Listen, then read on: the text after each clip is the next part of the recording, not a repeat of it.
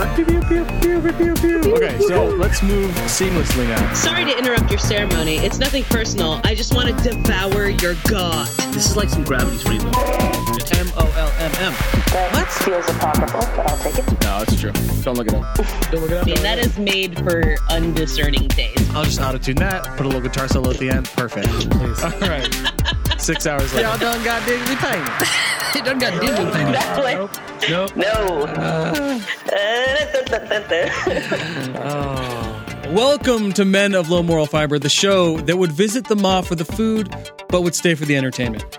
I'm your host, Ben Helms, and with me as always is my reliable yellow raincoat of a co-host, my floating luggage in a sea of abandoned shoes, my trusty lighter in a world of darkness and jump scares, my big brother and co-host, Jason Helms. It's me, Jason Helms. It's you. I'm your co-host. Beautiful. The man that introduced me to horror films. What was the first? Do you remember? Probably Alien, if that counts. Yeah. It counts because I was like 6. Of course it counts. Yeah. And it's the only one in that series that's a horror film. Oh, okay, there you go. That's true. It's not the only one. There are horrible entries, but that's the only one. Wow. Yes. We'll get there. It had to be said. Hold on. Silence, stranger. And of course, no month episode would be complete without our trusty, huggable, chuckable gnome of a co-host, the true magical witch lady of our Halloween episodes, Corrigan Vaughn.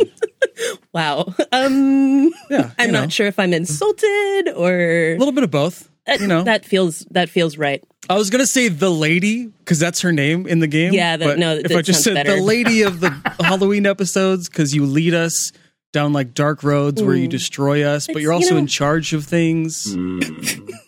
Okay. It fits perfectly. It does. into who Yeah, you are. it's very accurate. Thank you, Ben, for that warm You're introduction. I feel great about it. And our guest today is none other than Corey's co-host on their horror pod, Jack of All Graves, the host of horror, the master of the macabre, the co-host of Carnage, Mr. Mark Lewis. Welcome to the pod. Thank you, folks. And a sincere pleasure and a privilege to join you. Thank you very much. Awesome. I know Jason is fanboying out right now. He's probably your biggest fan. Not that I haven't listened to several and love him as well, but It's reciprocated. Trust me, it's And reciprocated. I'm quite small, but I'm still your biggest true. fan. It's still a bit, yes. Ugh. Is this going to be dad joke hour? It will We'll be. get it out now. We won't. We'll save them. Let's talk about Jack of All Graves. Can we do that before we jump into Little Nightmares? By all means. So it's been a couple months. You have famously said you hadn't even talked before you started recording together. Yeah. Not even one time. How did this start? Ask and blame Corey. I mean, never having casted before. I think it was like a 2 a.m. Twitter DM. You want to start a podcast? I was like, oh, all right, I guess. Nice. All right. Being less facetious about it, I bought some Evil Dead memorabilia from eBay and did a little unboxing on YouTube, which Corey saw and thought that I would make a decent podcast co-host. So she reached out and we, you said yourself, we're on a 2-month anniversary and that's probably the longest I've stuck at any one thing in my 40 years. So it's, I'm having an absolute blast and long week. Here's to 8 more, 8 more. I think There we you can go. do it. And you've been doing it every single week, right? Single week, Yeah, indeed, so far. Dedication. Wow, that's awesome. I know. Look at us You guys- go. I'm proud of us. No, seriously. But when you first started, I was like, okay, horror movies. They'll do like Scream and they'll do like the mask guy, Jason, right? And then they'll do like the nail guy, Freddy Krueger.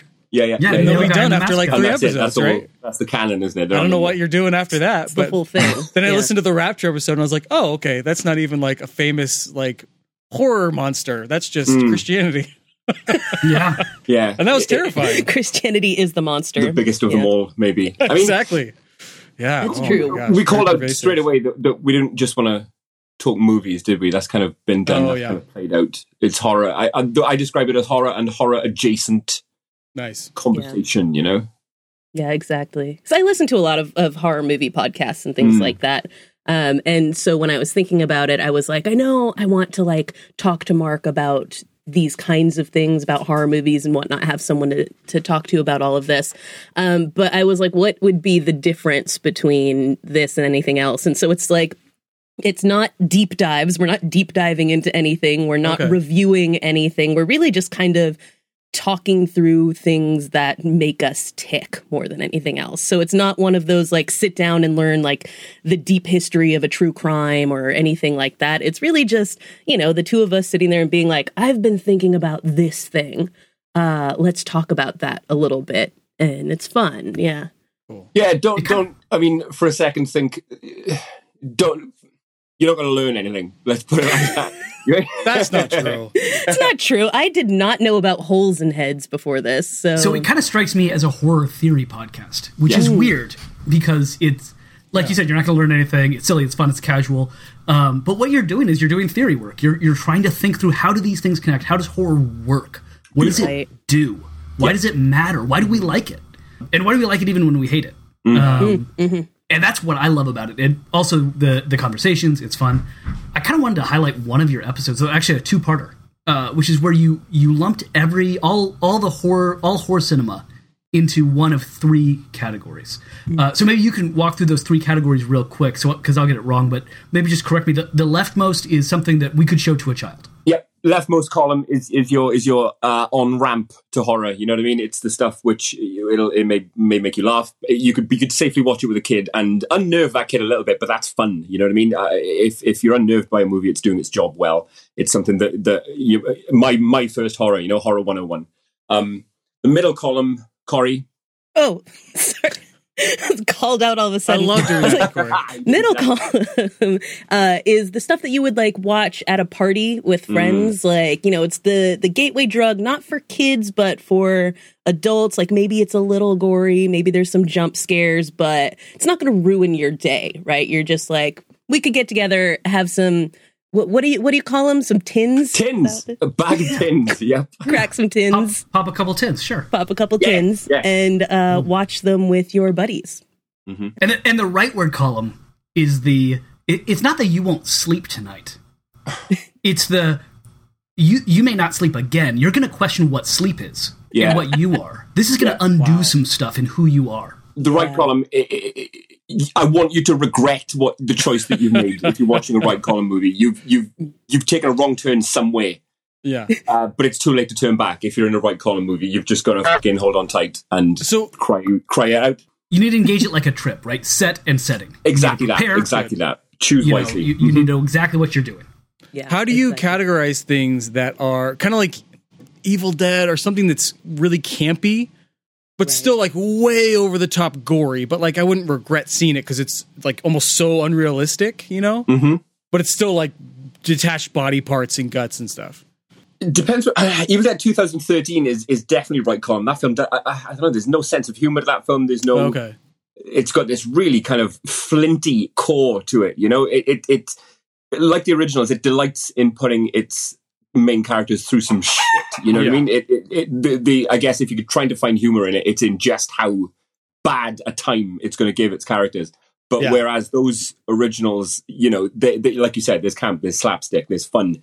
That fun is completely absent from 2013, and it's all about how far it can push those characters. I mean, it kills one of them and then unkills them just to kill them again.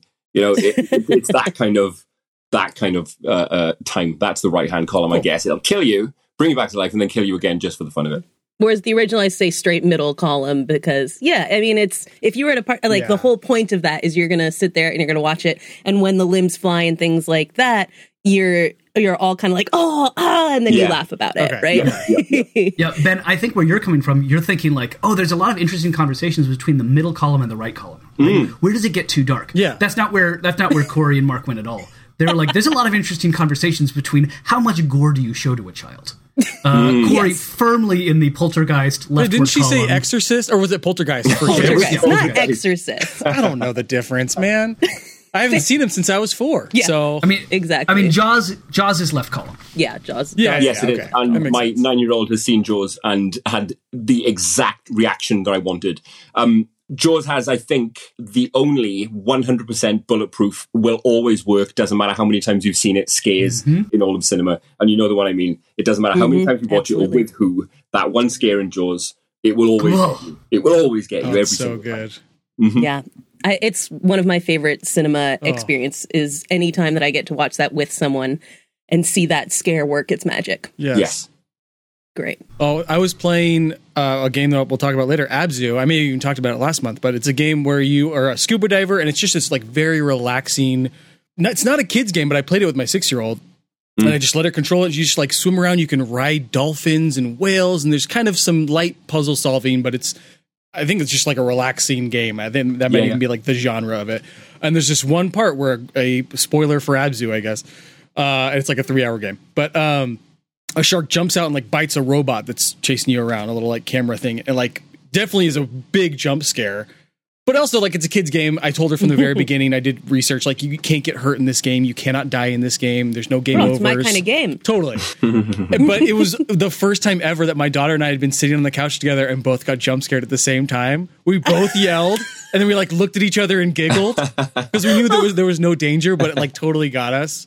Yes. I love that so much. It was great. So I'm hoping for more of those. I'm sure when I introduce her to Jaws, a very similar thing will happen. Yes. And before we get too much further, I just want to identify that we've already got the title of the episode from Mark earlier, which is The Flinty Core of the Maw. At least that's my proposal. Because I loved that. You are welcome, sir. You're most welcome. Terrifying. All right, should we get to Little Nightmares? Do it. We should get to Little All Nightmares. right, so Jason has done more research into kind of the development, and he's done a lot of research, hours and hours. That's actually what he did this month. He wrote a paper on it, published a couple articles, and I hope he can bring something.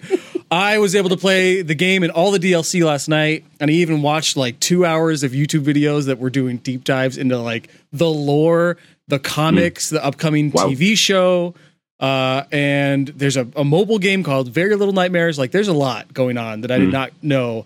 I think going into this, I just searched like Halloween games. I was like, oh, cool, this one looks fun.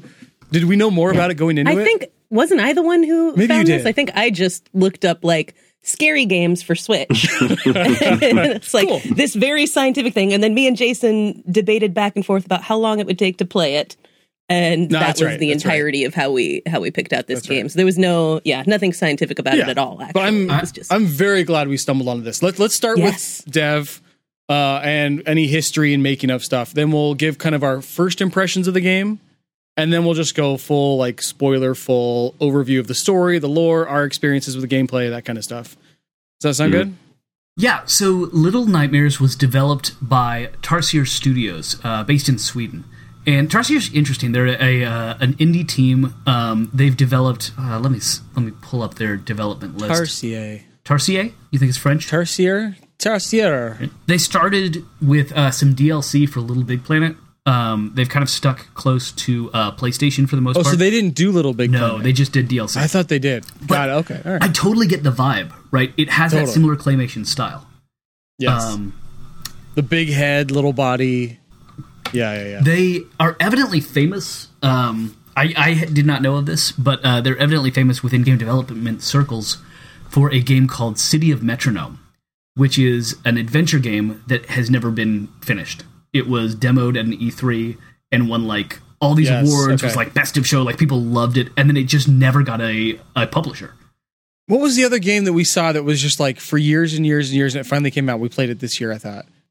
Probably Outer Worlds. It was. That's exactly what it was. It was Outer Worlds. It was like, I'm going to make up the year, but like 2013, like you won an award for like best future game, and it just took a long time to actually build out this giant universe that ended up basically being better than they thought somehow. And every interview I saw with the people from Tarsier, at some point they said, so are we ever going to see City of Metronome? Nice. I'm sure that didn't get old. And consistently they were like, no. It's my favorite thing we've ever done. It's amazing. I'm so proud of it. It will never see the light of day. What happened there? Just ran out of... it just never got a developer, or it never got a publisher, rather. And then they started doing other projects. And I think it's just realistically, like... It's really tough to go back to a game and start development again because so much of the work is getting in that flow and getting the rhythm and knowing the systems. And it would be like starting from scratch in a big way. Yeah, I mean, because that was years and years ago. So it'd be maybe the same engine, but totally different platforms. Yep. Yeah, I mean, it was 2007. Yeah, wow. So if it's the same engine, we're talking like Unreal 2, you know, or whatever it might have been. I'm not sure, but yeah. And so...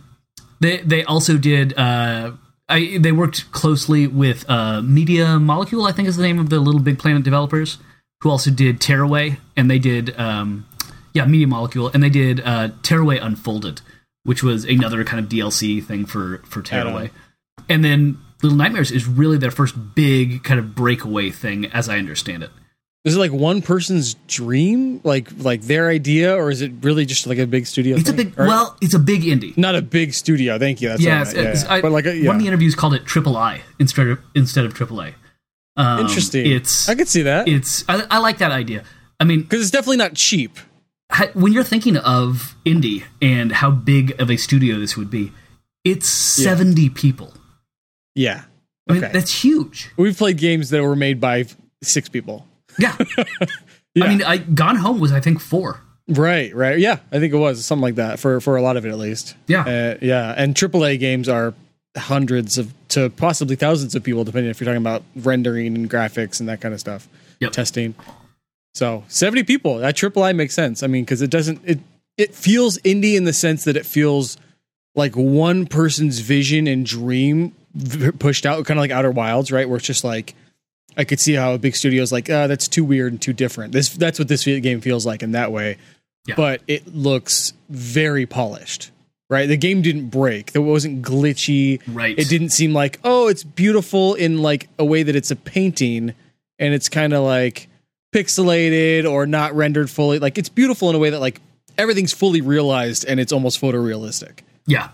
It got kind of standard 8 out of 10s with a couple 9 out of 10s in terms of ratings.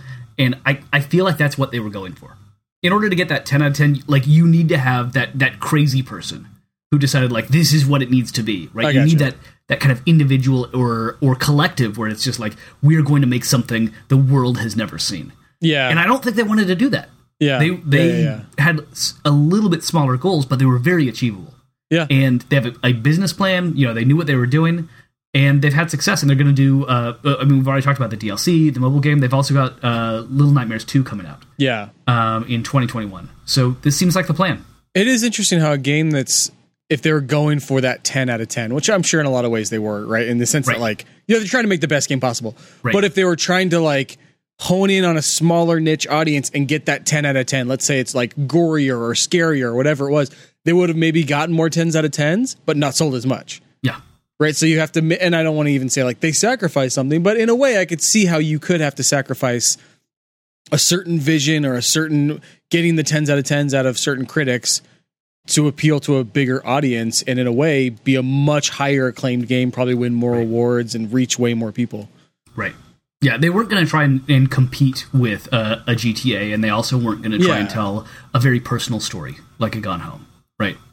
Which is way too much of a financial risk. Yeah, to do something like that.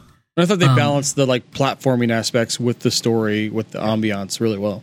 Yep, I did run across one interview in which an interviewer said, game received all these rave reviews, but some people knocked it for the platforming. They thought it was a little bit clunky. And have you thought about that and how you might improve it for Little Nightmares 2?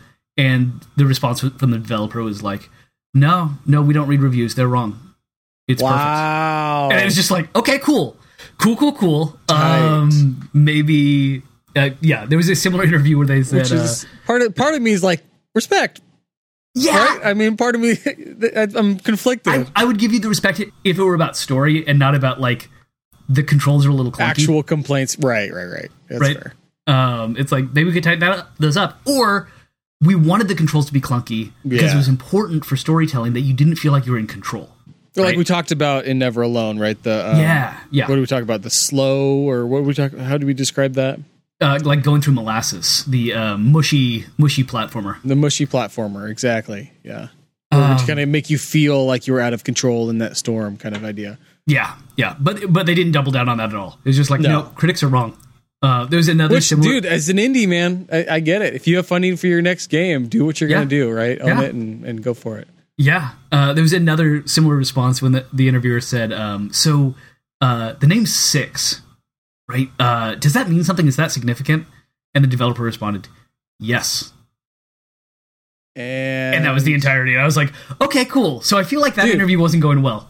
Well, yeah, you're right. If there's just yes, period, next paragraph. Everything else, and those are two separate interviews, and everything else seemed like really positive from both of them. But it just seemed like, what's the story there? Because so I thought of two. I was like, at first I was going to like make some comment even in the intro of the podcast of like, here are a bunch of like female protagonists or female characters with numbers for names. I started thinking of them, and I was like, oh wait, there's 6 from Blossom. Yep. And there's 6 from BSG. Yep. So it's just 6, just the number 6. 6. Always 6. Yeah, I don't know what's going on there, but interesting. All right, what do you say? Let's go back to gameplay. Let's do it. All right.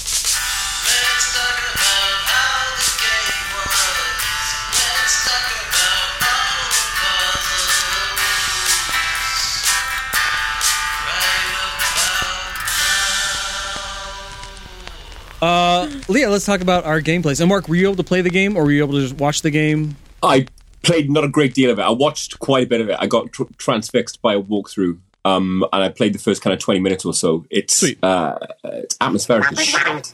Yeah. Oh my! That was the first thing I noticed. Was there's no tutorial, which freaked me out. I thought initially that I'd like broken the game already and I'd missed everything. I was just like, well, apparently there's only 3 buttons, so it wasn't a big deal. But the game is gorgeous. Yeah, and that was so absolutely. cool because I expected it to be this like indie lo-fi, and it's not indie at all, but like this lo-fi, like just like kind of like Limbo, which That was exactly what I was expecting. Limbo is what I came into it expecting. So we've played games. I don't know if we played them as like our month-long games, but as like side quests and stuff on the pod before. We've talked about them before, but this game was like them on steroids as far as like sound design, visuals, even the plot and the world, everything. I was kind of blown away by the whole game. Agreed, 100%. It was scary but pretty, and I think that really sucked me into the entire thing. You know, and I'm sitting in a dark room. I was like trying to get the full atmosphere of the whole thing, and it really, man, I felt so immersed in that game in a great way that I really enjoyed. The no tutorial thing is a big part of that, I think. When you don't spend the first 20 minutes, half an hour being told tap X to duck. You know what I mean? You're straight away. There's no. You're not in a game. You're straight away experiencing it, aren't you?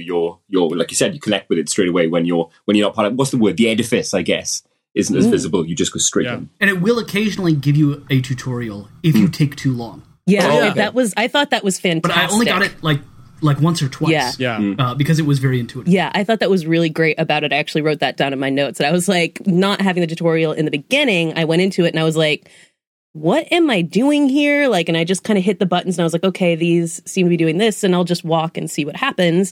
And then there were just a few times where like, it took a while trying to figure something out. And it was like, hey, hit Y to like run. I was like, oh, okay, great. That makes things so much easier. The fact that you saw that means the game must have thought you needed it. Yeah, it was like, you suck at this.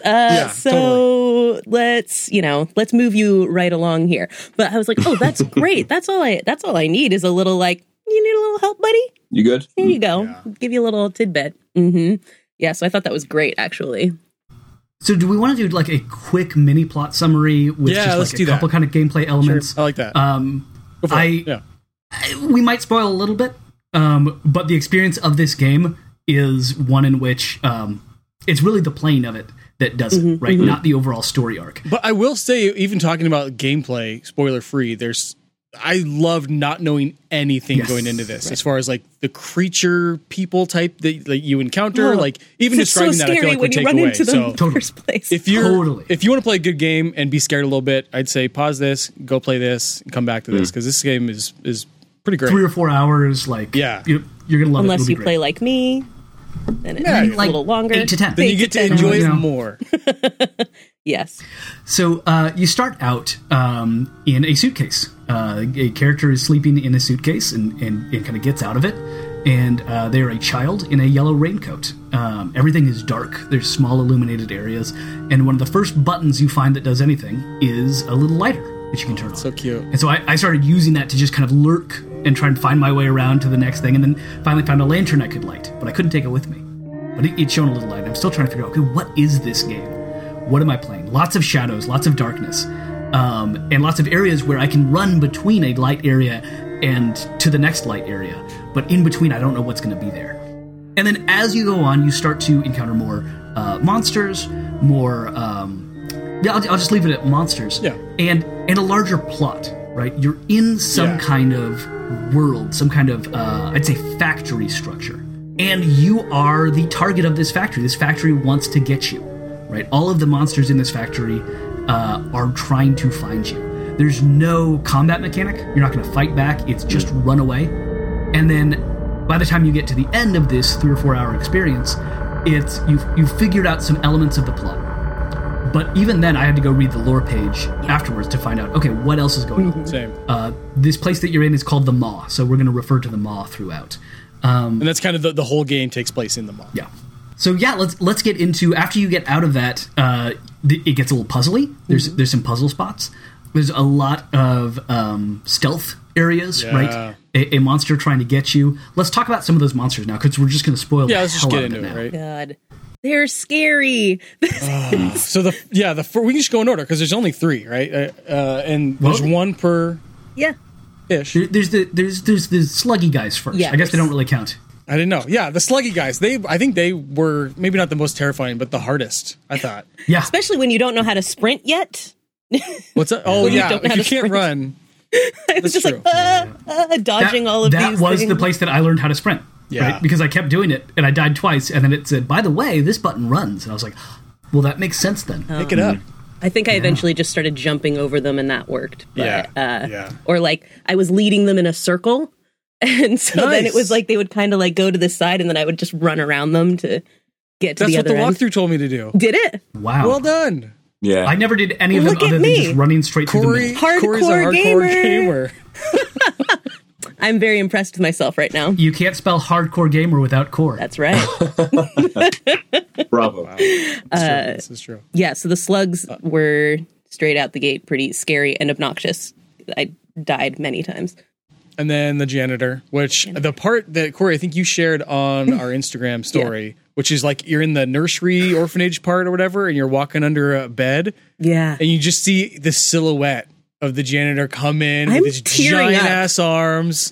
Straight up his tearing up right noises, now. his like teeth noises was one of the scariest horror noises I've ever heard in my life. Envision something out of a Tool video. Yeah. Where, Yes. where they collaborated with David Lynch. Yes. Right? He looks like half of Freddy. Like he looks like half of Freddy Krueger. He's got like the hat and the arms and no bottom half.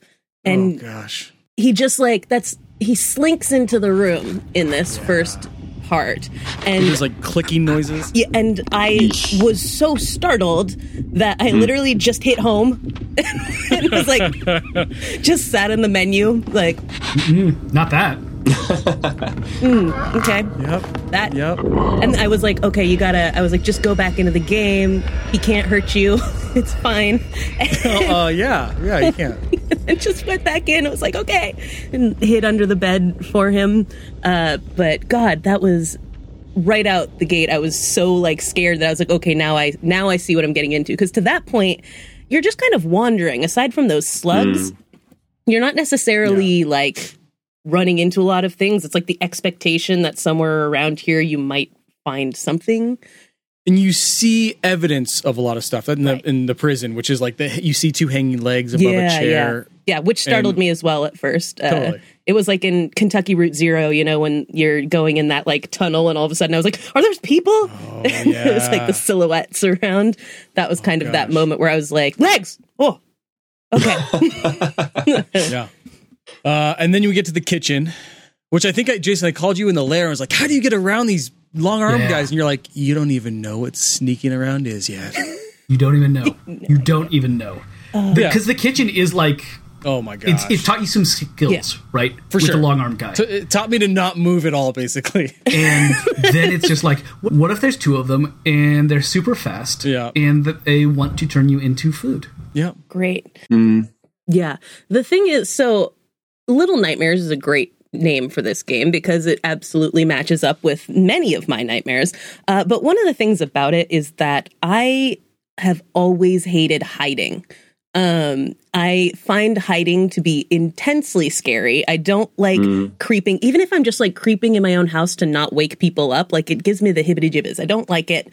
And like when I was a kid, playing hide and go seek was like, I just couldn't handle it. It's like I'd be sitting there and then just the idea of someone finding me and catching me unawares like scared the living daylights out of me. And so when you get into this kitchen part and you're just like hiding and slinking and hiding and slinking, my heart was just like racing. I was just like, I don't want him to find me. I don't want him to find me. And they're so jarring when like anything in this game, when it finds you, including the janitor, at one point you're like running through this tunnely type thing and there's a grate underneath you, you know, and the hand reaches out from the side and grabs you.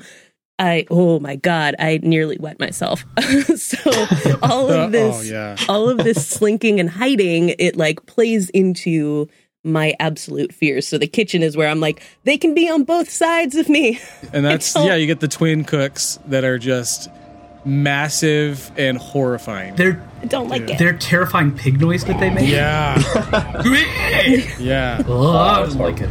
Dislike. And the janitor as well. Pig I feel noise like is like a horror shorthand, isn't it, for something badly wrong? Yeah. Pig noise. what is that? Why does that do that to us? Where we just know it's got to be something almost human, right? It almost makes a human noise, but it's not. Yeah. It's very uncanny. Like we know that pigs can destroy all evidence of bodies. That's true.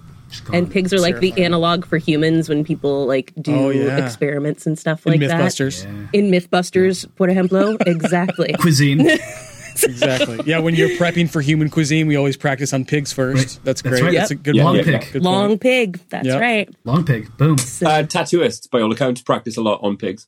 There you go. There you go. Jeez, Right. this is too far. This is too many examples. I want to pull something from one of Ben's texts from earlier. I was talking about. You said Ben's text, and I was thinking like a text, like a book, like one of his tomes. Yeah, That's what I assumed. One of Ben's works. Let's go to the library and open up Article the 12. tome of Ben. We shall Chapter read to 3, you now page from 2. the texts. Two Ben The text Thinsians. of Ben. Yep.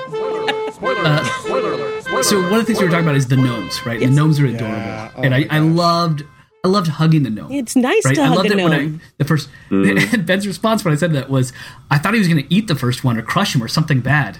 Oh, and I was like, I'm not going to say a thing. Oh, no. I'm not going to say any words right now because spoiler alert. I literally screamed. Literally Yes. screamed. I was like, "Oh, he's offering me a sausage!" And then, no, like, why did you eat the gnome? I know. Okay, so there's 3 times that Six is the main character that she eats. I believe there's 3 times, other than I guess the 4th time with the lady is your meal. But the first 3 times is the bread that the kid in the cafeteria gives you. The second one is the rat, right? That's I think stuck in the trap. No, there's a third one where there's just a piece of meat in the cage. So anyway, all of those times when you eat, there is a shadow Six somewhere on the screen. What? I didn't see any of them when I played. Wow. I had to find this when I did my research. I only saw the one with the gnome. Oh, nice. Yeah, it's like up in the window, like looking at you. So there's a lot of theories as to what that is. If that's like your dark side taking over, or if that's another character that you ate at one point that's kind of chasing you. But yeah, so the DLC happens parallel, you find out, with the main story. Did you read up on this, Jay? Yes. Yeah. I love that. Like, so when I started the game, it was like, do you want to play as Six or as the kid or something like that? Is that? Oh, you got that version. Nice. Yeah, it came like that on the Switch. So that's the DLC otherwise? That includes the DLC. Okay. Yeah. Gotcha. Got it. Okay. Yeah, there you go.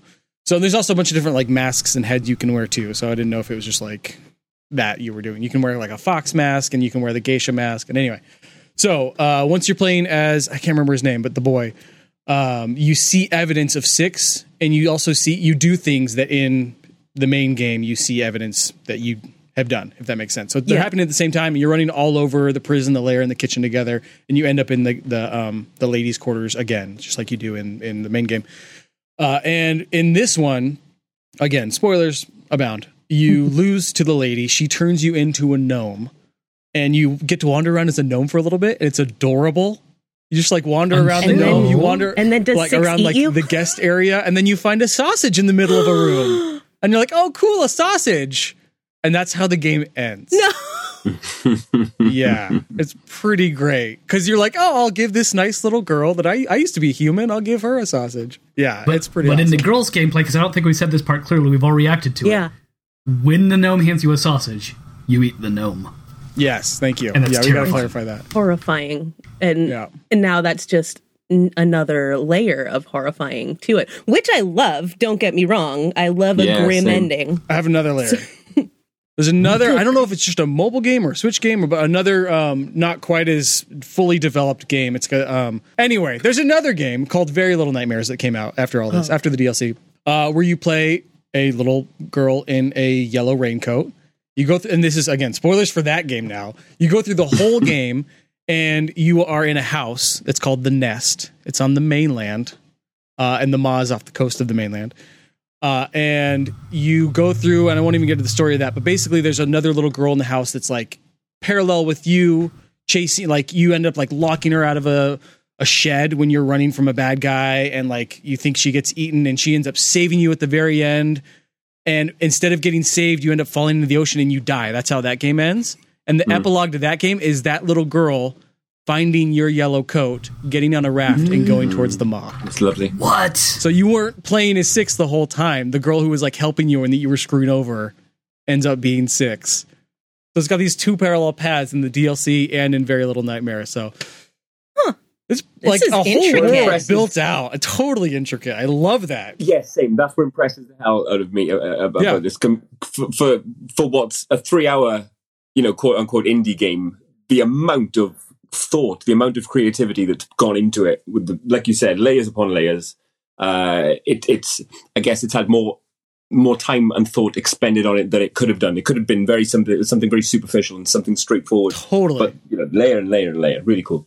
Totally. And they have comics, and there's a movie in development by the Russo brothers, or a TV show. I mean, there's going to be, and again, hasn't started or anything. Who knows what COVID did to it?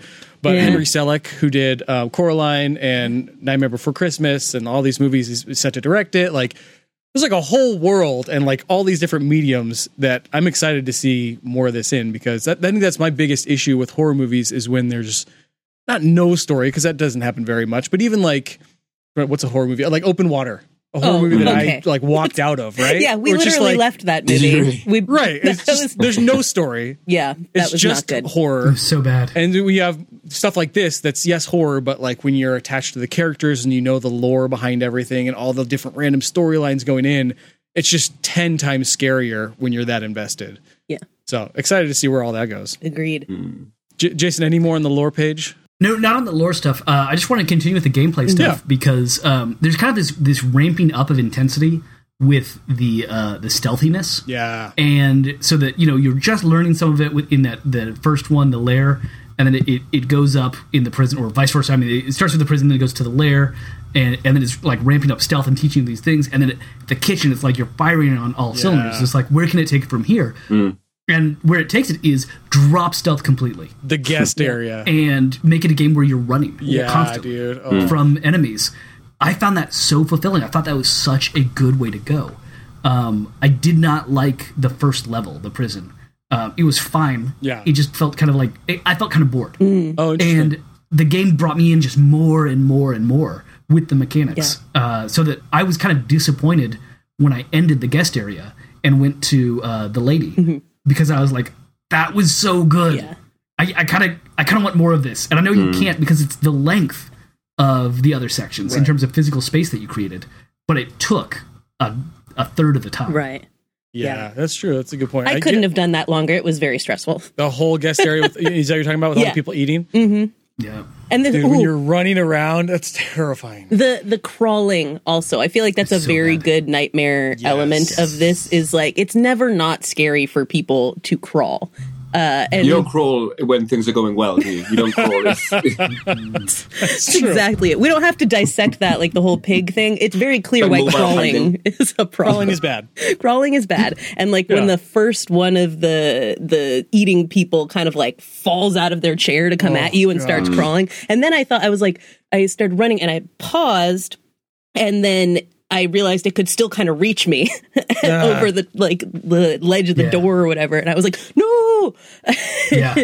The first time that one of them, somebody reaches through a door and gets you. That's such a great jump scare where you're like, I'm safe. Nope. Yeah, exactly. Also, I just want to point out, it was from whatever the one before that was, but the eyeball thing, that like watches you, so much harder than it seems like it's going to be. Where there's this eyeball with like a searchlight thing, and you're trying to, it happens twice.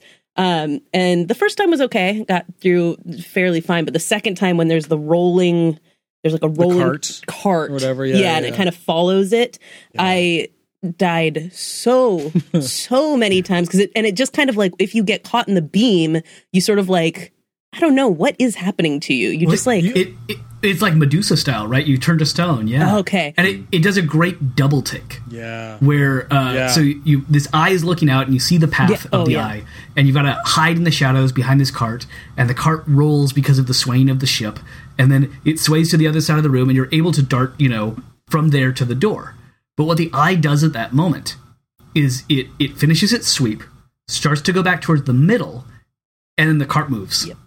Because the ship is rolling back, and the eye darts back to right where you would be if you just tried to dart from there. And it's like such smart game design because the eye has a reason to do it, and it totally is screwing you over. Yeah. And it's like, I know exactly why you died so many times there, because I saw it happening. Like I was there too, and it's like, I tried to be clever and like hide behind the rolling trash can thing, and then like I just stepped like a little too far as it didn't move with me, and it turned me to stone. And but I was watching a walkthrough afterwards, and I saw someone else who just kept dying right there, and I was like, oh, thank God. I thought this was just me being bad at games again. No, we all died a lot. I don't know what my gaming strong suit is, but I think we can add to the list of things it's not: precision. Oh, interesting. And this game at many times requires a bit of precision that I do not have. And that was one of those things where I was always just like a little off. So I'd fall off of something or get nudged by something and die as a result of it. And that was frustrating. It feels like the fact that it's quite unforgiving and that it doesn't hold your hand in the early stages is quite throwback, I guess. I don't know. Do games handhold too much? I don't know. It's a good question. Depends on the game. Yeah, good question. I mean, if you look at like, there's some really popular ones like Dark Souls, and Demon Souls is going to be like a release game for the PS5 that very deliberately do not hold your hand, right? Or if they're holding your hand, it's to kill you and make it look even worse. Like if you see a big sign there that says like, "Here is safety, come over here," it's like that is the thing that's going to kill me. Like the Stanley Parable, except the opposite. Except it told you exactly what was going to happen, and I did it anyway. But it's definitely a tension, right? Not to give too much instruction, not to give too little. Where do you find that sweet spot? Yeah. I did want to say, Corey, you said I don't know what my gaming skill is. I think it's pinball Metroidvanias. Oh, I mean, obviously. Which is besides it's a small the genre. obvious. Small genre made up of Yoku's Island Adventure. And I think nothing Express, else. But that is... I've never seen anybody destroy that game like you. I know, it's... Just take it apart. Pretty good at it, not gonna lie. All right. The ladies' quarters, anything about the last level where you're shining the mirror at her and... Well, before we finish up, I just wanted to mention, did anybody else get any Spirited Away vibes from the guest area and then the ladies' quarters? That seems so obvious now that you say it, but I honestly didn't even think about it. I was wondering with some of the Asian architecture and the mask in particular, if they weren't trying to call that out and say like, yes, we are referencing this. Right, yeah. Totally. And just a child working in a factory that's exploiting children. Right. Right, which is the plot of Spirited Away. Yeah, I think you're probably onto something. There's got to be some influence there. Anything else on the last level there? I mean, again, it was shorter than the other ones, but I think just as hard or harder than all the other ones. I was doing a walkthrough and it took me many tries. Yeah, exactly. That was a skill issue on top of... Yeah. For most of this stuff, I think what I really liked throughout the game is that the puzzles were actually pretty intuitive, fairly easy to figure out. So there was not like a lot of times where I found myself going, how am I supposed to get out of this? Right. Or it was like, if I kind of go straight or like go up or down or things like that, I'm going to figure it out. And I have to say that once it was like, you're picking up an object and trying to, outsmart or whatever, it was a mix of like, it took me a bit to figure out what exactly I was supposed to do. And then to be that precision, to be able to actually like, use it the way that it was meant to be used in order to defeat her. Yeah. I just kept dying. It is kind of the opposite of like Monkey Island or like the classic Men of Low Moral Fiber game where you have all the things in your inventory. Yeah. You just don't really know what you have to do to get the thing done. And this was like, you need to like get the meat, put it through the thing, grind the meat and swing on it. But like, where's the meat? Like, and you have to like search around and find it. And like, eventually it makes sense. Yeah. But both work. Yeah. I mean, that's I exactly wasn't frustrated by it. either one. You're kind of starting with like, I can see what I need to do. Like, I know what I'm trying to accomplish here. Right. Whether or not I was able to at various points, that's a whole other thing. But I kind of liked that sense of like, that's not the area of my brain that's working here is not the like trying to put together something that's incredibly difficult. And how would I ever think of that? It was more just how do I get the thing that I need in order to accomplish it, which I think works better for me. Not that I don't love our Monkey Islands and all that kind of stuff, but Right. this worked better for me. Nice. That's good to know. Yeah. I do have one more thing on the DLC with gameplay stuff, which is on the second level or whatever DLC. It's called the Hideaway, where it's very gnome centric. And part of it, which is what I'm sure we all wanted to do during the main game, is you can the gnomes help you in the puzzles throughout the entire episode or whatever. Like, you realize that you need to push a door open and you can kind of push it a little bit, and you go find a gnome in the room and he helps you push the whole thing open. There's a switch you need to pull, and the way to the boy like pulls the switch down and the door opens. And so you have to find some gnomes and literally throw them up to the switch, and it takes 3 of them to pull the switch down to open throwing the door. things. Nice, I find nice. that really charming. Like, It's totally every time you throw something in that game, I just start giggling. I don't know why this is so funny to me, but I'm picking up a toy and throwing it at a switch. Like, Totally. this is delightful. It was fun, yeah. Unless the cook's chasing you, then you're just screaming. Yeah. Oh, Yeah, God. there's that. But yeah, I'm trying to think if there's any more DLC things. Well, I guess we could get to our questions, right? We had Yeah. questions about the gameplay. And the first one is just favorite jump scare. Yeah, it's the hand through the hallway curtain thing. That one, I mean, yeah, that got me. Yeah. I had a similar one because it was the janitor, but it was in one of the DLCs. You're in a completely pitch black room, and instead of a lighter, you have a flashlight, which seems better because it can go further, but all you're getting is a spot wherever you shine. And you're like walking through, and you can walk through a couple rooms that are totally dark, and you're literally just like walking through, and there's just kind of like ambient things in the background, and all of a sudden you see a hand. And you like, you have your flashlight on, but you like turn your flashlight a little bit, and it's just the janitor in the middle of the room, like reaching all around you. Oh my gosh. He's It's so terrifying. That scary. was definitely a jump scare for sure. Yeah. Jeez. Oh boy. Mine was the moment that I got away in the kitchen, right, from the chefs. Yeah. And I jumped through one of those little holes from one room into another, and I like stopped for a moment, and I let out an audible ha! Like, I got you. And the chef just reaches through and grabs me. Because it's like I didn't move far enough away from the hole. Yeah. And so I don't even know if it was meant as a jump scare, but it was certainly meant to like, no, you have to keep going. Right, you can't just stand there.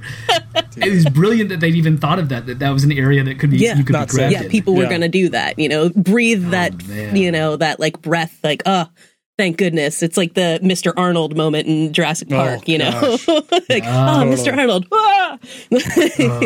Just what Jason said about his like letting out the ha.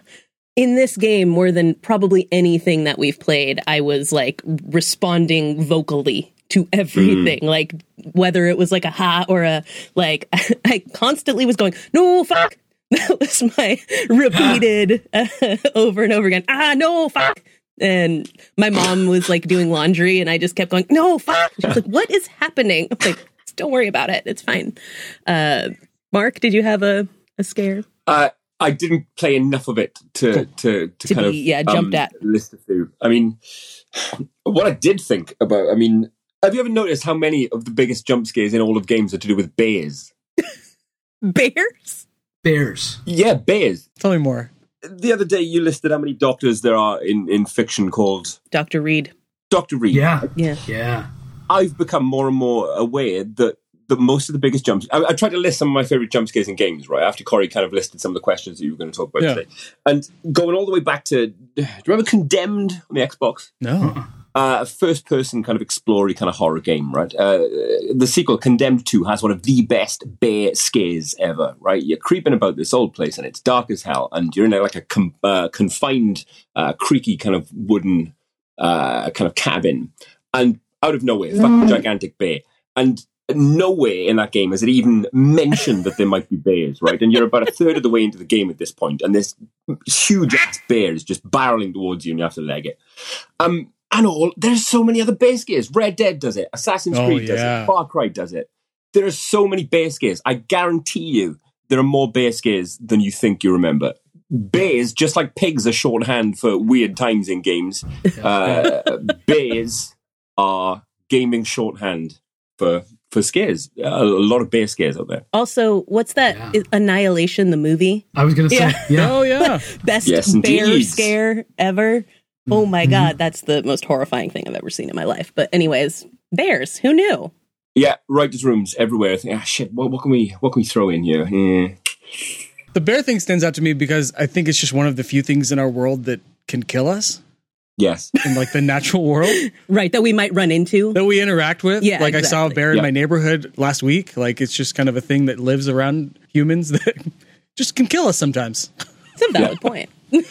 Yeah. I guess like knives and cliffs and car. I mean, that's why it's just kind of a scary thing that we live with. Yeah, Ben and I have good, fun bear stories from backpacking together that we will have to tell you at some point. Couple terrifying They're ones. fun. But usually they run away. The fact that you can tell me is a good sign. The fact that you're here to tell me is a good sign. Yeah. All right. Creepiest thing, which I didn't want to clarify. It could be like an image or just like the idea that like this scene happened or whatever. And I did the kind of both, which was the kids in cages idea, which happens a few times. But there's the one, I think it's the beginning of the Lair episode or whatever, right? You're in a cage and all of a sudden you just see, I don't think you've seen the janitor. You just see giant arms come out and grab the cage next to you and just like pull it off screen. Yeah. Which you find out later, that's actually the kid from the DLC. Good It all times. comes back around. Yeah. So he gets out. He escapes. As a side note, do you know, like, was this all made at the same time? Was this like, or released separately? Like, It feels like it was, doesn't it? Yeah, It feels like- fully formed. yeah, there's like a big grand plan, a big grand scheme of all of this. So I'm curious as to, how this was actually developed. April 2017 was the main game, and then July and November, and then February the following year. So they're all released Okay, within a so year. yeah, they were very close together. Definitely all meant to be intertwined like that. Yeah. Yeah, and mostly working with the same assets, Yeah. other than the mobile games, and so that makes it a lot easier to churn that out. But The very fact that it starts with a kid in a suitcase is I mean, you know right away that. Well, again, you don't crawl when things are going well. Kids don't end up in suitcases for good Right. reasons, do No, yes, no, not generally. they? I So suppose. even without spelling it out, you know that something has gone badly wrong for a kid to end up in a suitcase in a dark, light-lit place with other kids in cages. Yeah, that's a valid point. yep, Yep. What were we talking about? Oh, scariest Scariest thing. Sorry, or creepiest thing. creepiest. creepiest thing. What do you got, Cor? Well, first of all, of course, I had written down the thing about hiding, but I, said that earlier. But also there's just like this point at which when you're trying to figure out like what to do in the kitchen, that one of those creepy twins is standing there and he's like kind of like fondling the like meat. And like making his little pig noises. Yeah. And Don't like that. yeah, and then like he starts just like kind of hacking at it. And I was just like, no, I could do without that. So Had about enough of that, sir. yeah, no thank you. You fondle your meat elsewhere. Please, that's not what you do with meat. In my opinion. You can tenderize it. I mean, I guess. Oh. But yeah, that was one of the like. There's so many creepy moments in that, but I felt like Yeah. that stood out to me in a game full of creepy moments, like weird. That's not what you do with meat. That's not what you do. I mean, I think we might have a better time now. oh, that's good.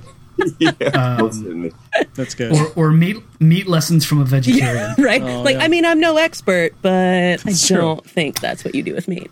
Go on a limb here and say that's not what you do with meat. Gross. How about I'd prefer that's not what you did with meat? I prefer. Yes. I prefer it. There's a better way to have It's it. less judgmental. Yeah. My creepiest thing. There were so many creepy things in here, so I tried to just identify a moment that stood out as being different from the rest of the game, and it was the transition between Part 3 and Part 4. When you get outside of the ship and you get onto the chain, and for a moment I wanted to climb down and get to the water and like swim away or something. I did. And I assume you can't. Wait, you did? Yeah, you died very quickly. I kind of saw that there was nothing there. I was like, I don't think that's the way they want me to I go. jumped into the water. I was like, I'm free! And then it started me back. No. So then you climb up and the camera just pans out. Yeah. And you keep seeing more and more people going onto this ship. Yeah. These huge, monstrous people. And then you keep climbing and climbing, and it feels like a lot longer because it's now pulled out so far that like movement is just minuscule. And then it pulls in again or pushes in and sees you climb through a hole and into the rest of the ship. And it was kind of that moment that created this larger world for me that was creepy, right? Yep, my horror had been so small. And Yeah. that's the transitional moment where it moves from stealth to action. And it's realizing, and the protagonist realizing sneaking's not going to do it, right? This is too big.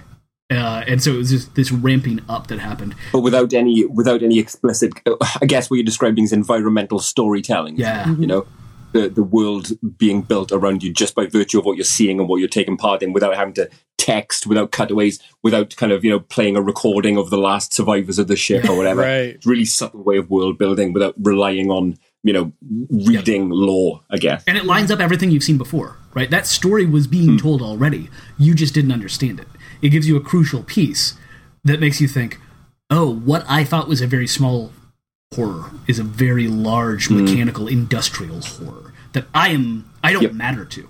And that was the existential moment. It was very Lovecraftian. It was very like, I don't matter here at all. That's nice. And we learn later, I learned later, I don't know if this is from the comics or what, but that the Maw shows up in this weird like dystopian future once a year in a different location every year, and people just like hoard to it to enjoy I don't know. And remember when you're getting chased by like the huge chase at the end, there's like people opening up those doors, the sliding doors.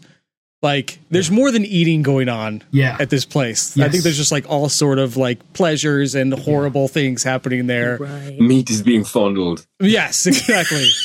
Exactly. And so Gross, Mark. Gross. And that's another possible reference to Spirited Away, which a lot of people read as being about child prostitution. And better words, Corey, can you help me? Interesting. It's not, I mean... we just throw to Corey. I don't want to call it sex work. That's not accurate either. Like, I just... I know. Bad. Like, guys, stop calling on me. Bad. Well, take it away, Cor. Bad. Sex Exploitation. trafficking. Exploitation. Exploitation. Bad. Yeah. Bad. Bad. Thank you. Good. That's Me say bad hot more. takes on Month. That bad. We don't want to get controversial Yeah, here, but yeah, we're child against that. trafficking and exploitation, against it. Yep. There we go. Vote against that. Yep. And then lingering story questions. We covered a lot of lore stuff and big idea stuff. Mine at the end of the game before I did a bunch of research was, so the kids are being turned into meat, right? Which I think was clear by the time I did a bunch of research. Like, Yeah. and maybe the people also that are coming to the Maw also are being turned to meat for the next year's Maw party. I guess. I buy that. Oh, okay. Because some of the meat, the yeah. cuts were too big to be I'll buy kids. that. Some of for the a big, dollar. it was too big. Oh, Yeah, I that mean, makes not sense. all the kids have to be small, I guess. But yeah. But they were gigantic, right? They were the size of her head. They were big cuts of meat. Sometimes. Yeah. Yeah, that's I know. Other questions or other story ideas? I found out on the lore page that supposedly the lady is Six's mother, and I would like more information about that. Right? Yeah, I It had didn't explain wondered that. about that a little bit. That I think that's just a theory. because Yes, not- but okay, I wonder where it Yeah. comes from. Other than we have a finite number of characters. Yeah. yeah, when you come across her at the end and she's like humming that little Enya-esque tune that she's doing, my first inclination was to think, have I reached mom? Like, is this the end of it? And now this is good, and she's gonna turn around and we're gonna be like, hey, Where have you been, good to see you, girl? Ma. Yeah, exactly. We're gonna have a nice little reunion, and then no, she kills you. And so, yeah, I'm curious about that too, because that definitely was my sort of first thought. Was that I It thought could have this been the was most a mother disturbing figure. Eloise ever. Where it's just like the kid having the run of this horrific place that her mother runs. Exactly. Which is kind of, I mean, we didn't even talk about what happens at the end. After you kill the lady, you absorb her powers, basically, the weird smoke monster powers from Lost. And you walk through the restaurant area and you just start telekinetically or telepathically murdering all the guests. And then you walk up to the top of the lighthouse, which is the lighthouse is at the top of the Maw. It's a pretty cool, badass walk. It That is. just walking down this row of people who are all going to reach for you, and then falling apart and whatnot. Ma? I dug that. Ma? Mom. Ma? The Ma? Yeah, it's a reach. And at the end, so apparently all the gnomes that you rescued or hugged along the way, appear at the end there as you're walking up the stairs. I only had 2 appear. But I saw a cutscene where it was 20 gnomes come out and they all cheer you on and you're their new god or whatever. but I didn't have. I saw two that I didn't eat, basically. The ones you kill should be just like giving you the birds. Like, Exactly. Get out of here. It's like the Undertale all over again, just like murdering everything, and then you're like, oh no. Dude, a lot of similarities with this a bad person. and the artwork from Broken Age. What's his name? Bagel? Yeah. Yeah, Bagel. Yeah. Stapley? Definitely. A lot of this, but with the mod, not necessarily even like the specific renderings at all, because it's very different games, and that was very cartoonish, and this was like almost photorealistic at times. But just in the design of the ships and the characters, very Broken Age. There was a point at which I very distinctly remember thinking that something in this reminded me a little bit of Broken Age. Like there was just like this like little bit of it that I was like, oh, something kind of reminds me of like the Cloud City kind of thing, but again, it's very not. Yeah. Cloud City's very nice, light and airy and all that stuff. But there's something about the design that absolutely evokes something similar. That line between cute and creepy is thin. Yeah. It's true. And that really cements it, that you could confuse those two art styles. And I totally get it. Right. Like now that you're calling it, I'm like, yeah. It really is an excellent fit for Henry Selick if it does make the jump to the small screen. A perfect fit. That would be awesome. Yes, absolutely. I agree.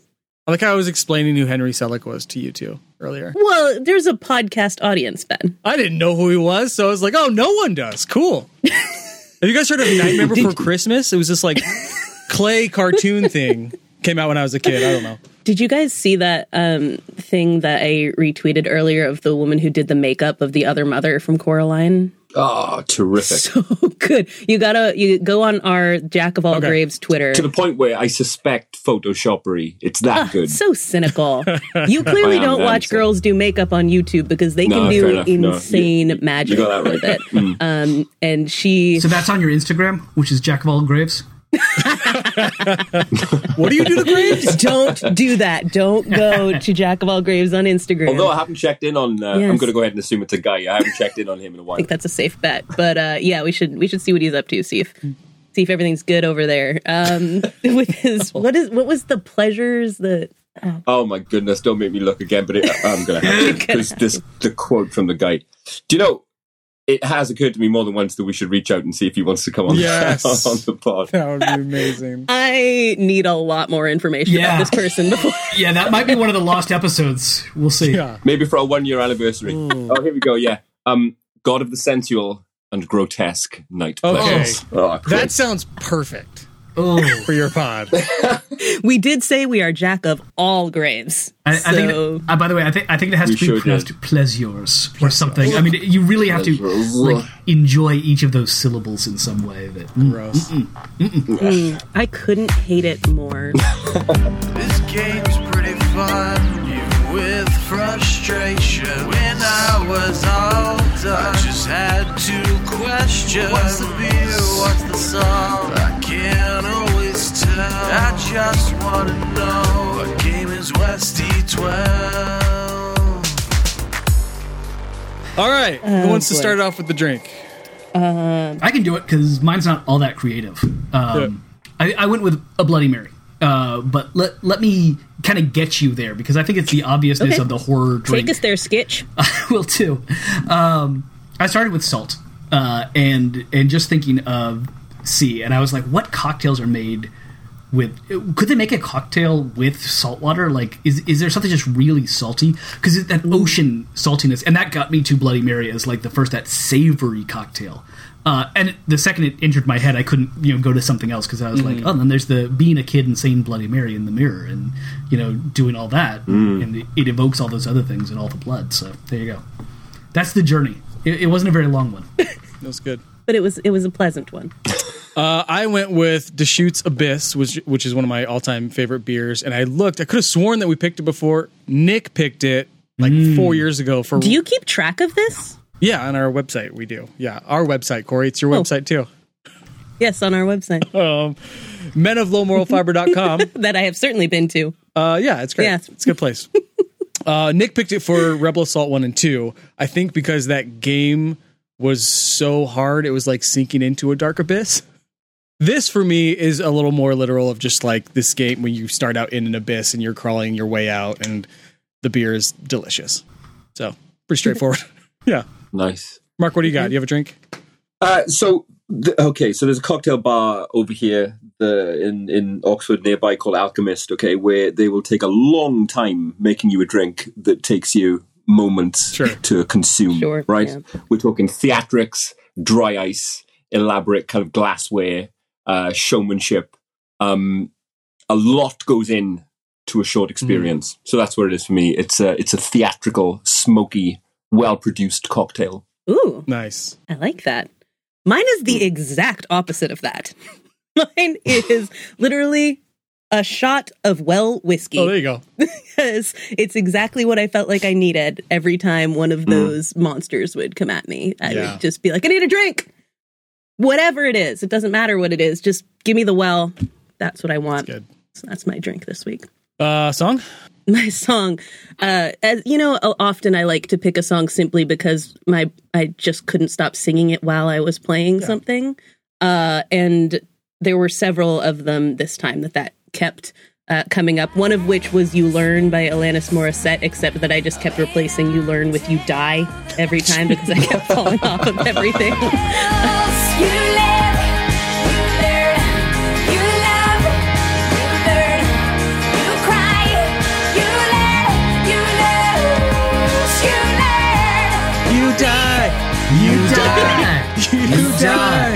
You die.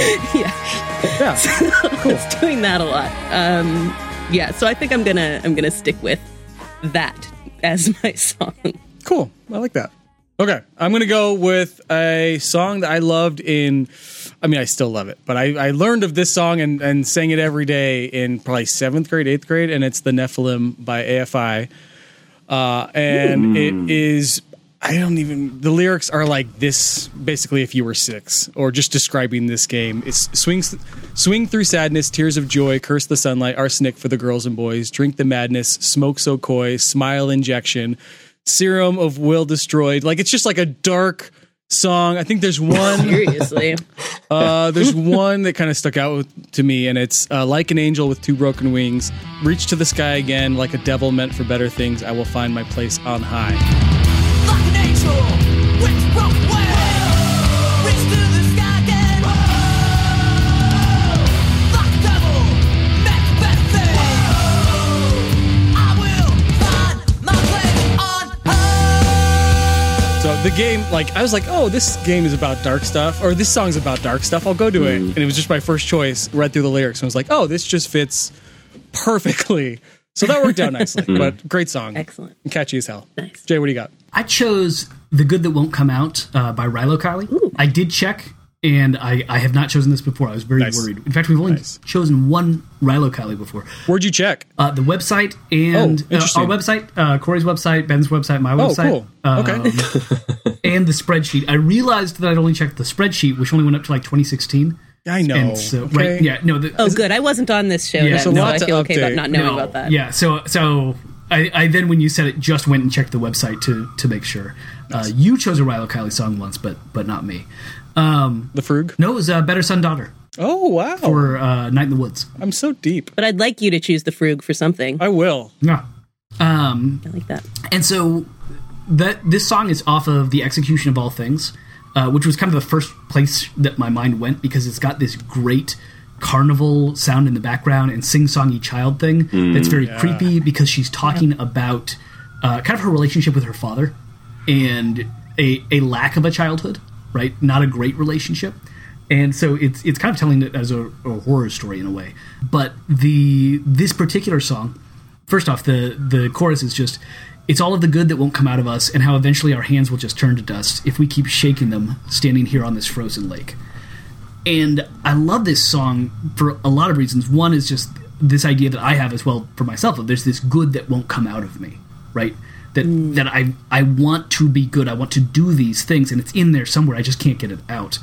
But also it's this brilliant moment that's both post-apocalyptic and pre-calamity, where everything in the song feels like something horrific has happened, and they exist in this world after something horrific, and yet she describes it as standing on a frozen lake, right? So waiting for literally something even worse to happen, which is kind of the feeling here. You're thrown into this thing, Totally. It's like you said, Child in the Suitcase. It's bad.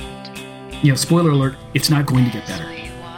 The game is just going to get worse from there on out. So this was just kind of an emotional connection to the game that way. It's all the good that won't come out of us, and how eventually our hands will just turn to dust if we keep shaking them, standing here on this frozen lake. I like that. That's deep, Jane. Okay. Well done. All right, Mark, you got anything? It's your favorite song from childhood, but you can hear it in your kitchen when you're upstairs in bed at night, and it's been played too slow, man. Like the fucking vinyl is going too slow, and you get downstairs and there's nothing there. It's that kind of fucking. It should be familiar and lovely, but it really isn't. It's good. I like that. I like that. One last all the good that won't come out of me thing that I wanted to say, just because it's one of my favorite lines. The second verse is, I do this thing where I think I'm real sick, but I won't go to the doctor to find out about it. Because they make you stay real still in a real small spaces. They chart up your insides and put them on display. And they'd see all of it, all of me, all of it, all of the good that won't come out of me. And I love that idea of doctors actually seeing into me and being like, wait, no, you should be a better person. Like, no, it's on the chart. And you'd be like, oh, crap, no! That's good. Oh, I love that. Good song. Yeah.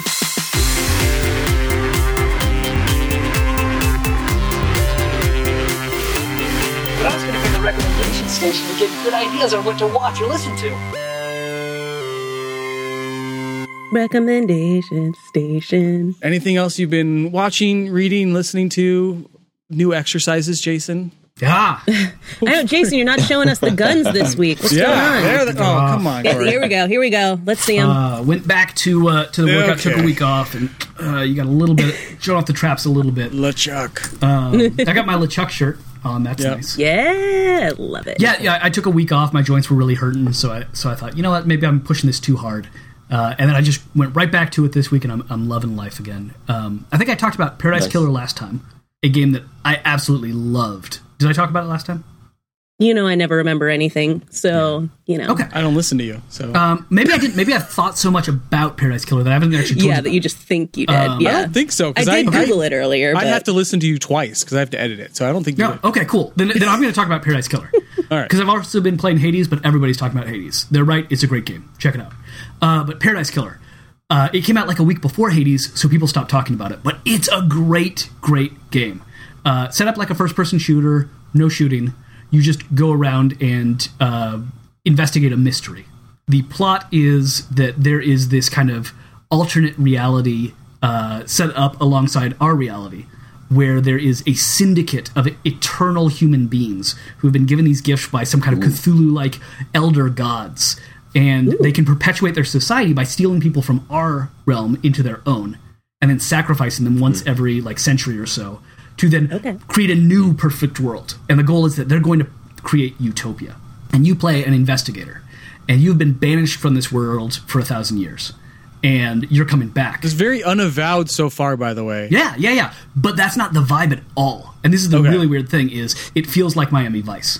What? It's all vaporwave. I love vaporwave. It's awesome. Oh, dude, it's so good. I'm in. And the world, You got me. The world just feels so good to exist in. And so, there is a currency in the game that you can use to unlock new things. You could probably do pretty well in the mystery without ever needing it, but it'll give you hints and things. And the way you get to those are often kind of platformer puzzles, where it's like you can see the little icon up there, but how do I get there? Okay, I jump over here, then I do this, and I do that. Oh, I got it. Okay, and then it gets you there.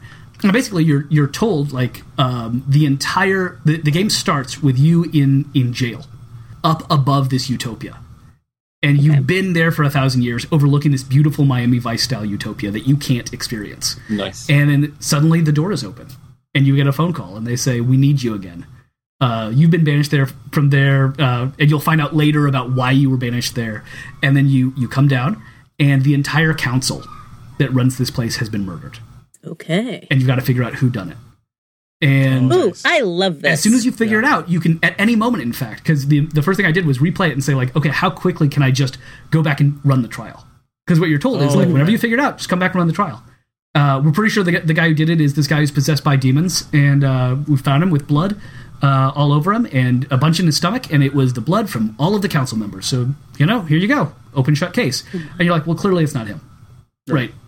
Otherwise, it wouldn't be a video game. Yeah, that's too easy. So I solved the whole thing, figured it out. It's like a 15-ish hour game. Really fun. Loved it. And then immediately started over.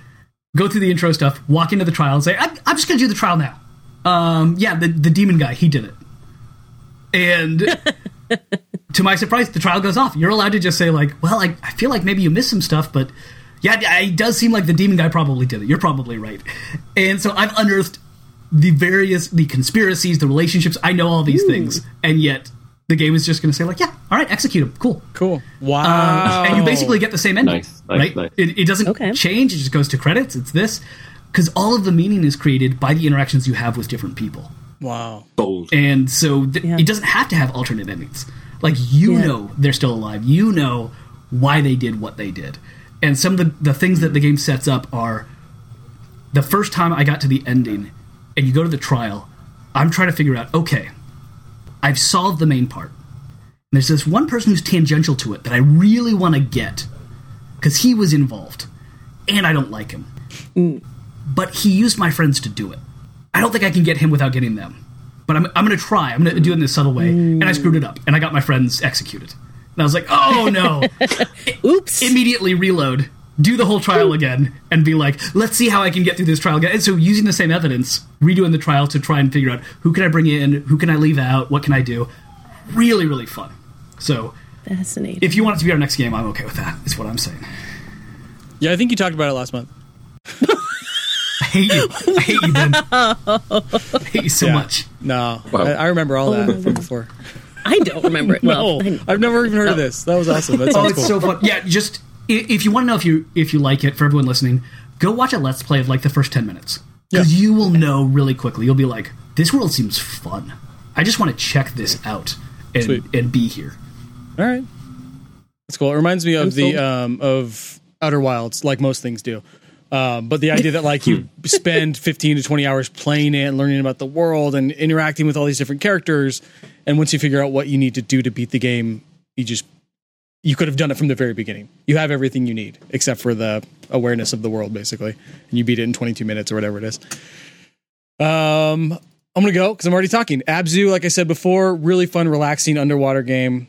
This month, Watch Dogs Legion and Cyberpunk 2077 are both coming out, and I'm really excited for both.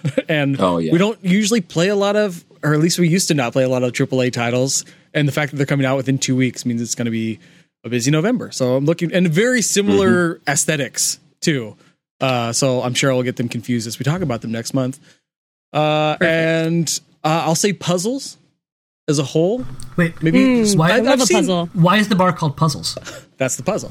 Oh. So I will say, I know like a lot of old people like us play puzzles, but with kids, it's really fun to like watch their brains like figure out for the first time, like, oh, this says like 2 straight sides. It's a corner piece, and like watch their little like minds mold and be like, this is a straight side. Is it the top or the bottom? So that's been really fun. Just like a constant quarantine activity. And then democracy, I would say, something I'm really into recently. Voting. If you get a chance, do that. I heard that's cool. Interesting. Who knows if it means anything? Because you might only get one more chance. So yeah, maybe do it. Exactly. So that's what I've been into recently. What about you guys? Excellent. Corey, Mark? I've been loving the Animal Crossing Halloween update. I haven't even opened it. Oh, goodness. It's terrific. Corey. It's really terrific. I mean, a few of the seasonal events on the island have been shit, frankly. I mean, the debacle of the eggs, the eggs during Easter was just horrific. It made the entire thing painful. Yep. But they've just got it spot on with the Halloween update. The color scheme is beautiful. The palette is lovely. They've got the beautiful autumnal kind of oranges and browns everywhere. Collecting candy off your island pals. Cool. And Animal Crossing over quarantine has been a kind of a surrogate for actual life. You know, it's been somewhere else to go. You know, you sit down and you go to the island. It's lovely. But yes, they've really hit the nail on the head with the Halloween update. It's a lot of fun. Nice. I love we invite the horror guy on here, and he's like, you know what I love? Animal Crossing. Animal Crossing. Welcome to Mole. Mark's super soft recommendations. That was great. Yeah. No, I've loved Animal Crossing since the GameCube. It's I don't know. It goes to a place that nothing else can touch. It's this lovely kind of little walled off soft space in myself that only Animal Crossing has access to. It's great. Nice. I like that. Yeah, true story. My recommendations are, for one, if you didn't watch AOC's Twitch stream the other night, Oh, yeah. watch that Twitch stream. It brought me so much joy. I have watched every time someone posts a highlight thing of it, I will watch that. It was just, I sat there, I was working on stuff, and I saw that it was on. I was like, yeah, normally on a Tuesday night I do Geeks Who Drink Trivia on Twitch. And I was like, yeah, this week I'll watch this. And it was the greatest choice. It's just absolutely wonderful to watch. And there's so many great moments. And that one guy, Corpse, who comes in there with the deep voice, holy smokes, it just does weird things to your tummy. And Anyway, AOC's response of just your voice. Wow. Oh my his gosh. voice is so deep. And then when he's like, You're welcome. AOC, how was your I'm day? And distracted she's by like, Corpse's voice. it was Hello. good. Hello. I know, you kind of lose yourself in it a little bit. But yeah, it was so fun to watch. And Ilan Omar's rig. Oh my god! Did you see that? Yeah. I heard the Giant Beastcast cover it on their podcast yesterday. Oh, really? And they're the gamers, they're elite, and they're all drooling over her rig and be like, so I mean, I guess off the top of my head, I'm saying maybe $3,000 for this thing. I mean, What? I guess must be nice. Wow, they are just all about that's incredible. Because she posted a picture and it's got the liquid cooled system with the lights going on inside of it. And then she's like, oh, and here's the specs. And then just goes through the graphics card and everything. 32 gigs What does she of play? RAM. More than Among Us, I'm hoping. Yeah, that was the just joke they for kept Among Us. making is 32 gigs of RAM. That should be able to run Among Us, I guess, if you know. Yeah. Maybe an Pull down the 8-player quality game. a bit. You can run Crysis. Gee, yeah. Yeah. Nice. So watch Yeah. that. It's delightful. And also, last night I watched a movie on Shudder called The Monster Club from, I think it's 1981. Vincent Price, he plays a vampire who goes and he bites this guy on the street, but he doesn't kill him or turn him. He just takes just enough. And then he invites the guy to Just enough. a monster club because it turns out he's his favorite author. Writes nice. books about vampires. So they go to this monster club where there's a monster punk band and they have all these little vignettes basically. So it's he's trying to explain monster culture to this guy. And so they have these 3 or 4 little short vignettes in it about different monsters, and it feels like stories around a campfire. They're just right, these it's always got just this little twist to it that's kind of horrifying, and it's very lighthearted at the same time. And I was so in it. I mean, I watched it and I finished it and I was like, that was fun. I just had so much fun.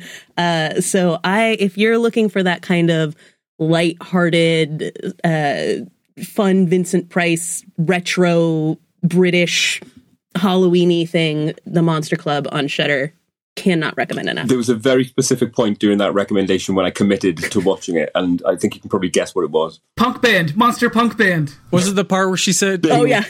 I just can't imagine Vincent Price and Doyle Wolfgang von Frankenstein in the same scene. That's exactly the kind of image I'm going to reconcile. But I'm excited for it. Gua, maybe. Yeah. Oh. Some sort of a bunch of misfits and Frankenstein. I mean, it's much more it's really hard to describe, but it really is more just a club band that is playing in it's delightful.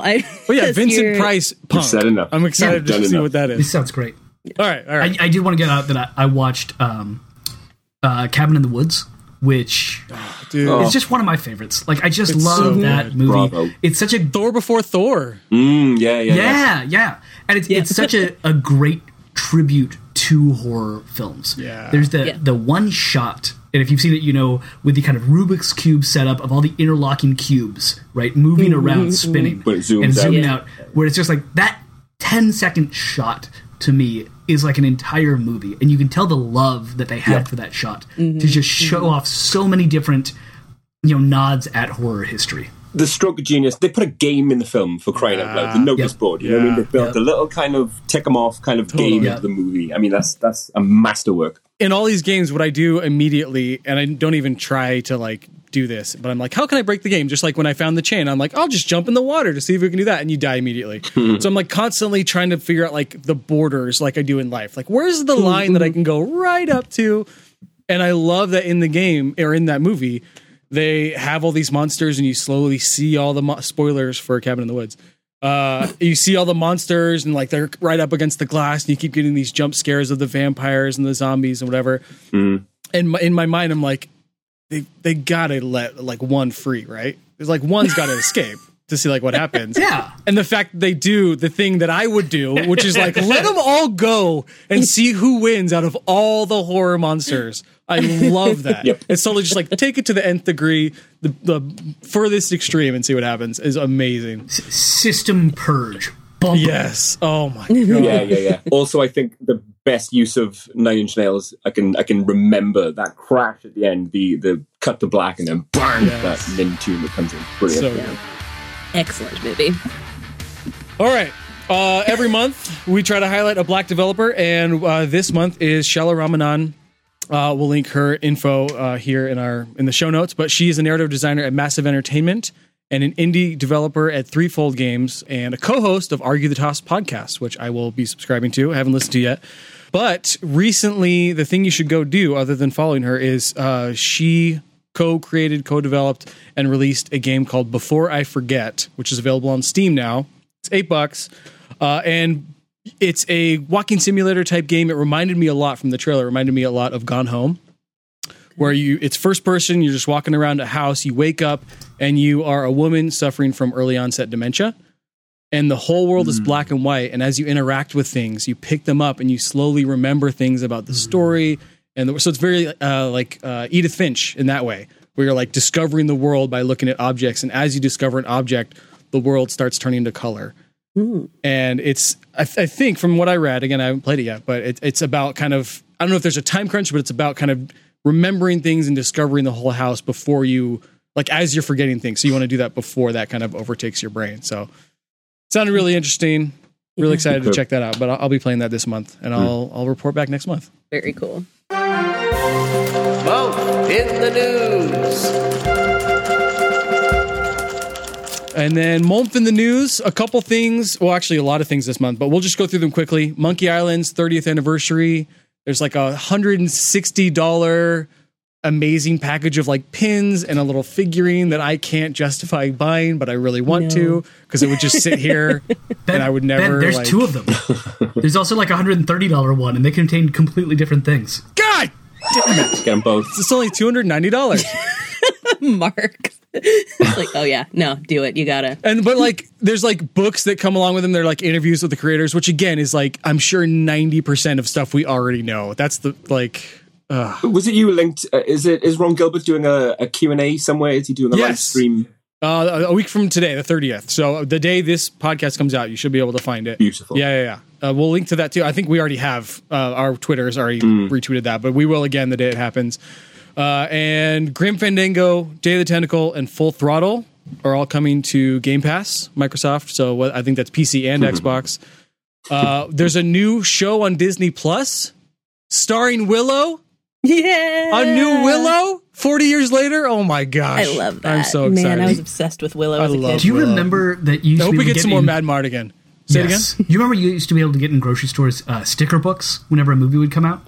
Certainly. Oh yeah. Hell yeah. And you'd have to like collect all the stickers and put them in the right places, and like you could buy extra sticker packs for it. I had that of Willow. That's the only one I remember vividly. That's delightful. But Willow. I remember so many moments of Willow just from those stickers and putting them in there. Gremlins was mine. I completed the Gremlins. I was going to say, you told me you did a Gremlins one because I also have a vast collection of Gremlins cards, trading cards. Oh, wow. But I never had a sticker book, and now I'm lamenting that. Oh, man. So Willow rewatch as a side quest? Oh, yeah. I'd be into that.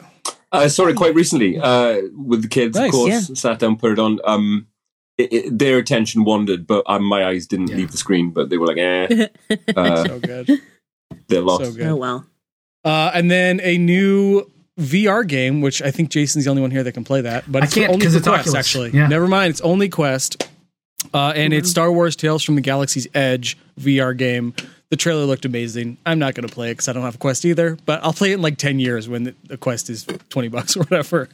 Or someone gives it. Jason, when you're on like Quest it'll be 4, one of the games on here. Yeah. When Jason gives me his old Quest when he's on the next Quest. Yeah. It'll be a month game in 10 years. Yeah. And then we had a side quest. Last week we put it out with Sean Thompson, all about Star Wars Squadrons. So just like self-promotion there. It was a fun episode. 30 minutes of just us talking about Star Wars Squadrons. I think our ultimate takeaway, not that you shouldn't go listen to it because it's an amazing episode, but our takeaway was like, if you have VR crap abilities, jump on it. And if you don't, maybe wait until it's cheaper. Because it's not amazing. But apparently, and like VR, just like being in an X-Wing and a TIE fighter in VR, that in itself is worth $40 probably. But yeah. Any other moment from the news, or I feel like I've been talking for a long time? No, I think we're good to choose the next game.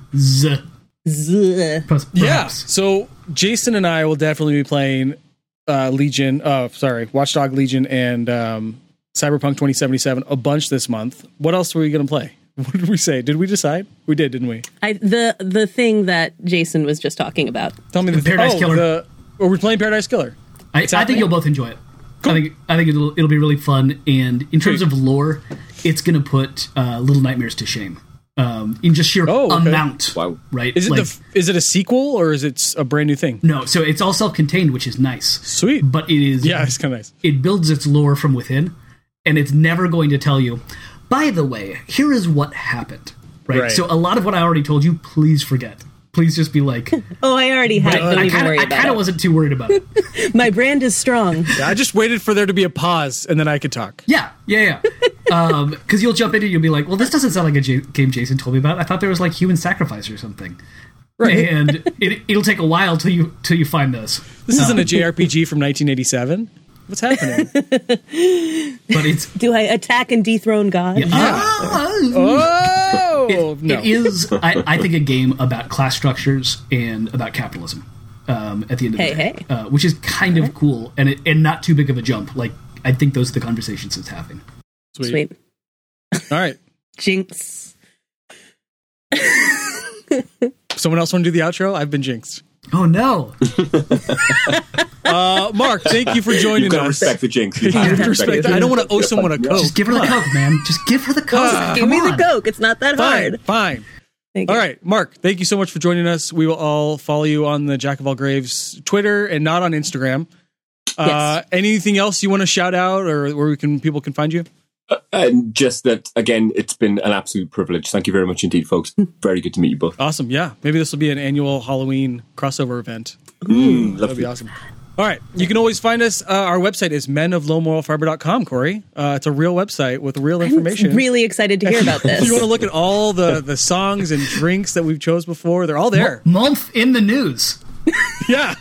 We have a website. It's pretty great. Twitter, Instagram. You should just write like a... You've been trying to get me to write a bio for that website for like a year and a half. You should just write one. Okay. I don't care. Whatever it says is fine. It'll be great. Corey is a stupid, and she doesn't look at this website. Dummy stupid. Corey doesn't believe in websites. I'll never know. You can email us at molmpod@gmail.com and check out our Patreon. We made a fun video there a couple years ago. Maybe we should update that at some point. Well, we've got a new host, so definitely. But thank you so much. Shout out to all of our Patreon supporters. We do appreciate you. That basically pays for all of our hosting, our website hosting, and our podcast hosting. So thank you for that. As always, I have been Ben. I will be Jason. There it is. It's like Jason pulled a me. I was making the realization that I hadn't chosen a quote. Oh no! I hate myself. And I am a mighty Maw pirate. And then Jason's going to say something later. And I played a game without dialogue. There's no words in the game. My quote is press Y to sprint.